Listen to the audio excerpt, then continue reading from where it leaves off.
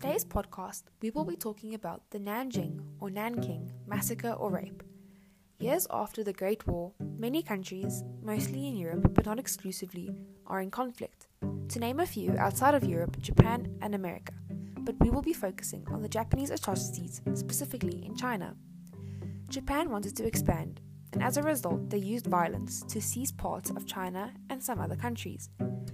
As the name entails, these horrific events occurred in Nanjing, China, from December of 1937 to January of 1938.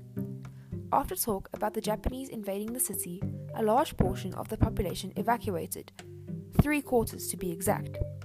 For those unfortunate enough to remain, the citizens experienced 6 weeks of extremely inhumane and brutal treatment from the Japanese officials, their senses assaulted with the smells of burnt buildings and bodies, the sounds of sheer terror, and the sights of torture and mass murder, similar to the tactics used in the German concentration camps.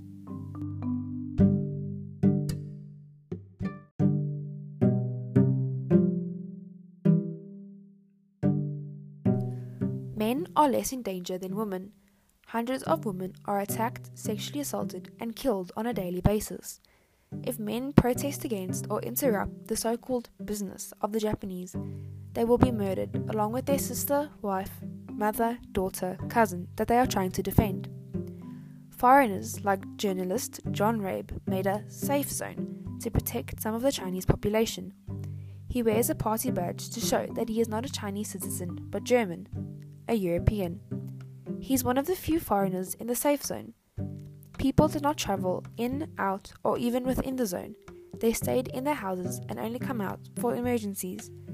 The people outside of the zone live in a constant state of fear, scared that a Japanese soldier will break into their house and brutally inflict pain on the inhabitants, that they will steal their goods, their children even.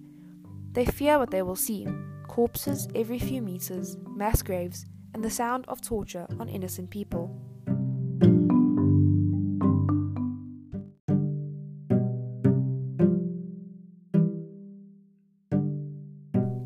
Nobody is sure what the real death toll is, but it is estimated to be around 300,000. There are rumors that the Japanese government destroyed evidence to keep the actual amount of deaths a secret, so we can only assume. If it weren't for foreigners like John Rabe and Minnie Volchin, journalists that kept diaries and stayed in Nanjing at the time, we might not have heard of the atrocities and the first-hand experiences, and the publicity, lawful and humanitarian outcomes would not be what they are today. It is wished that something this heinous never happens again and that history do not repeat itself.